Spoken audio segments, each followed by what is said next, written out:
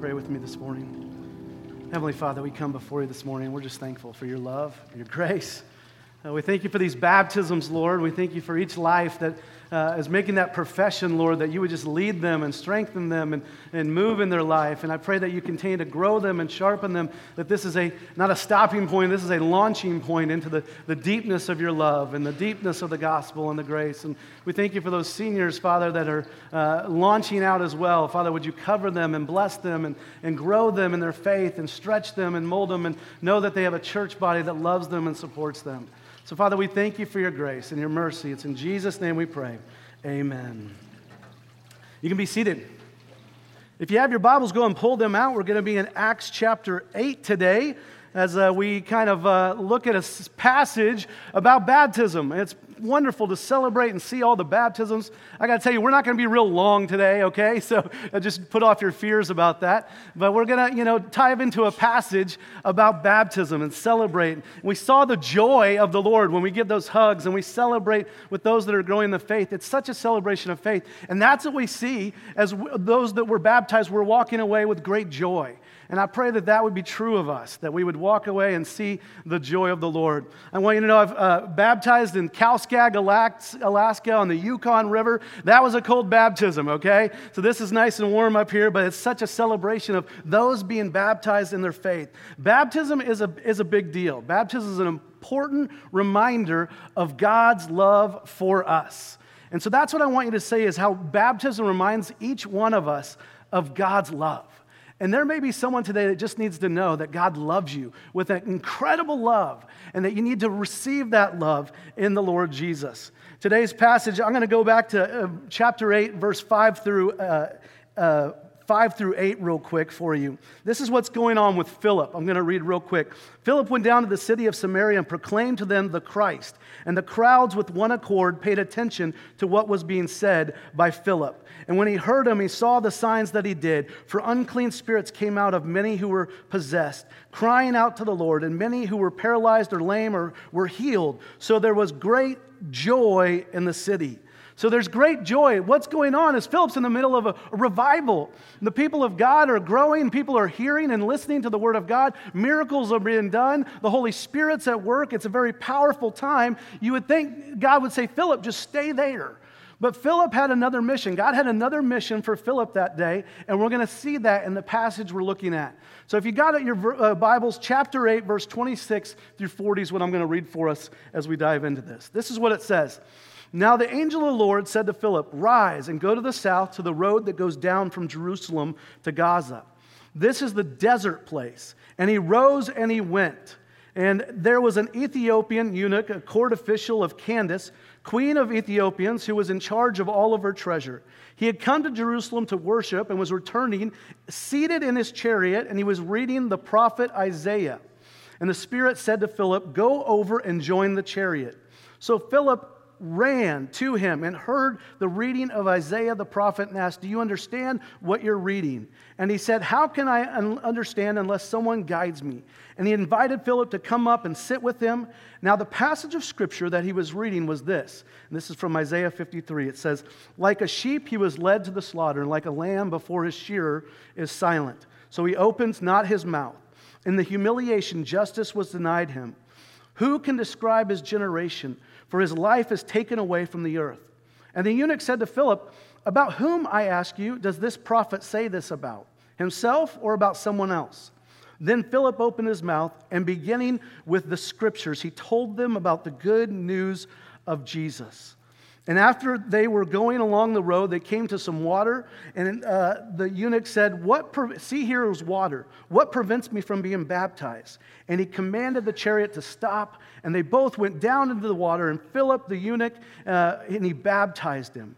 And then when they came up out of the water, the Spirit of the Lord carried Philip away, and the eunuch saw him no more, and he went on his way rejoicing. But Philip found himself at Azotus, which was about 20 miles away, and he passed through and he preached the gospel to all towns until he came to Caesarea. So here I want you to see there's this revival going on. But God's got a new direction for Philip in the midst of it. He's going to send Peter and say, you take care of these people. He says, I want you to go to this desert place. And this would have been a very strange place for him to be sent. There were other roads, but other paths that would have been better to take. But he says, no, I want you to go on this road and take this road because you would have run out of possibly water, been very thirsty, possibly could have died. But the Lord put Philip in the right place at the right time to meet this Ethiopian eunuch. And that's what I want you to see today is that God loved this one man, this one Ethiopian man, and God absolutely loves you. He loves you in an individual. He loves you in just a consuming way, his radical love for you. But God knew that that man would be on the road that day. And so the Lord put Philip in just the right spot at just the right time to meet this Ethiopian. And so one of the best things that I can see is that Jesus loves us. He loves you individually. He loves you even more than, he loves that group, absolutely. But sometimes we think in this world, oh, God only loves those people. He only loves that. No, I want everyone to hear today that he loves you with an infinite love, that he would send his son, Jesus Christ, to die for you. This man that he was going to meet with was very powerful, okay? He was the leader of this country. He was kind of like the finance administrator of what would have been almost all of Africa. So he was overseeing great treasure, had great responsibility. He was in a chariot that's very rare for someone to have a chariot at this time. He was also had a scribe, a copy of the readings of Isaiah 53, which was amazing. The papyrus alone would have been incredibly expensive. So this guy had it all, but he didn't have Jesus, okay? And that's what we see today that he needs. And so the religion wasn't enough, the money wasn't enough, the power, the prestige, all the positions, that's not enough. This man desperately needed Jesus Christ. And here's the truth for every one of us. We desperately need Jesus, every one of us. And he died for our sins on the cross. And that's what the whole point is, that he would go and he would share with them the good news, the scriptures, and reveal to him the love of Jesus. God led Philip to this Ethiopian just in time for him to hear this reading of this passage. And I want you to know this was pretty common. This is how he was coming back from a time of worship. He was religious, and so he came back and he's reading this out loud, and that's what they would have done. And God says, hey, run up to him. And so he overhears him this passage in Isaiah 53, and it's a very vivid description of the suffering of Jesus Christ. That's what Isaiah 53 is, probably the most vivid description of the suffering of Christ in the Bible. Well, Jesus, I want you to know, he absolutely suffered and died for our sins. And he was beaten beyond recognition. When he was beaten for our sins, they couldn't even, the thorns, the lashings on his back was beyond recognition. Most of us would have probably died just from those beatings. But he went then to the cross and was crucified on a cross. And in a book by Lee Strobel, he talks about this. He says there were probably about 5 to 7 inch nails that were driven into his wrists and his feet for us because he loved us. And what would have happened? This would have been excruciating painful. He says it would have gone into this nerve right here that's basically our funny bone. And it would have been like getting your funny bone squeezed with a pair of pliers is kind of the analogy that he uses. And it's really incredible what Christ went for us. But that's just the Lord's physical suffering. That's just the tip of the iceberg. He went through for us because of our sins.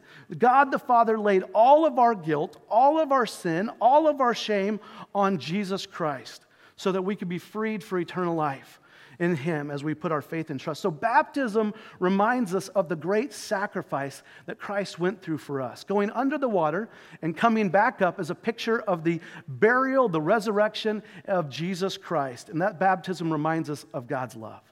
So I want you to, maybe you remember back to your baptism or you see these baptisms today, know that God loves you with an incredible, radical love.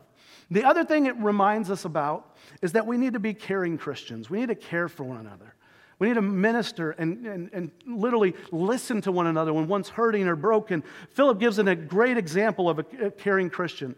In verse 27, it says, he obeyed the Lord and he went out on this desert road. I mean, nobody wanted to go there. Lord, send me anywhere, that's good, comfortable. We'll go to Hawaii, whatever you want. But Lord, don't send me there. Don't send me to this hard place. And that's what the Lord was saying. No, you go this hard road. And he says, I'll do it. and he obeyed, and Philip was obedient and humble in spirit. And then he cared enough to run up to the Ethiopian eunuch. He's in this chariot, and he's running by, and he's like, I'm going to catch up with him. The Lord gives him strength and obedience to run after him, to hear what was going on, and then he cares enough to listen. He has questions about, what does this mean? I don't understand. Who is this written about? Philip cared about crossing barriers. And sometimes I wonder if we only like to share the good news with people we're comfortable with, people that are in our circle or people just around us. Friend, we need to be willing to go across barriers, to extend the love of Christ to anyone that desires to hear it, because God loves every one of us. And he cared enough to build a relationship with this Ethiopian. Philip cared enough to, ask him questions about his life, and that needs to be an example for us. He was also prepared. He was prepared to share the good news about Jesus Christ. When he had questions, he answered them, and he talked about the scriptures, and he talked about Jesus. Friend, if you're going to tell someone that you love about the Lord, don't just, do something good or just help them. Those are great things, but also talk to them about Jesus Christ. He's the one that died for our sins so that we could have a life new in Jesus Christ when we're raised to that new life. Philip was ready to tell the good news. He was ready and willing and able because he cared about Jesus, and he cared about others because he cared about Jesus. And that needs to be true of our hearts. We need to care about those that may be far or don't know the Lord because they matter to Jesus Christ. And so I pray that that would be true of us. So what does that got to do with baptism? Well, none of us are going to the baptism waters. This isn't special waters. We are baptized and freed from the sin because of the blood of Jesus Christ. But we're making a symbol of what we're standing for in Jesus Christ, that we put our faith and our trust in Him. And so nobody makes it here alone. You have parents that love you. You have grandparents that love you. You have people that are prayer warriors praying for you, lifting you up to the Lord to continue to grow in your faith. And we have pastors and witnesses and Christian friends. It takes the whole body of Christ to care for one another. And I pray that that would be a true mark of us, that we would see our baptism not just as the love of God, but also a mark that we are called to care for and minister to one of us. In a couple weeks, there's going to be VBS. And I got to tell you, somebody might come to VBS with different intentions. Maybe they just want the mornings off from their kids so they can do different things. You know what? Regardless, we're going to love every one of those kids and share the gospel with them. Many of them come to know Jesus Christ, and that's the most exciting thing. VBS is one of the launching points for so many kids in their ministry, and then they bring and welcome their kids, their parents to the Lord. That's what we celebrate. So we've got to be caring about those. And the third thing I want you to see this morning about baptism is it's this miraculous meeting in our salvation. That's what we celebrate, is our salvation. The meeting between Philip and this Ethiopian eunuch never would have happened without miracles from God. God sent a messenger, said, hey, take this road. And he does it. He obeys. He's obedient. That's Philip's response. And then he says, you know what? Catch up with them. He catches up with them. He hears them. He invites them into the chariot. So they have this meeting, and it's incredible that it's this miracle that's going all along the way. But the miraculous miracle of God getting them together and getting them in the same place, and Philip being obedient to sharing the gospel and sharing about Jesus, that's incredible. But the thing is that's not the only miracle here. That's not even the best miracle. The best miracle is when this Ethiopian eunuch trusts Jesus Christ as his Lord and Savior. And he has salvation, and he has eternal life. And friend, that's the same miracle for every one of us that puts our faith and trust in Jesus Christ, and that you trust Him as our Lord and Savior. And I pray that that would be true of us. I pray that God would use us to be a place where the Holy Spirit would grow and shape us and mold us for the kingdom of God. And so let the baptisms today be a testimony. God loves you with a radical love. Now care for one another. And then personally reflect upon your relationship with Jesus Christ. Because really it means from death to life, to eternal life in Jesus Christ. Amen? Amen. Let's pray. Lord, we come before you this morning, and we thank you for these baptisms. We thank you for your work and your power and your might in our lives, and we Thank you for your kindness and grace. And Lord, I pray that you would just strengthen and encourage this body. I pray that there be great celebrations of faith today because of your grace and your mercy, that you changed us wretched sinners into clear as snow, that we are wiped away the sins of our sins, Father, because of your grace and your mercy. So we rest in you, we trust you, we love you. It's in Jesus' name we pray. Amen.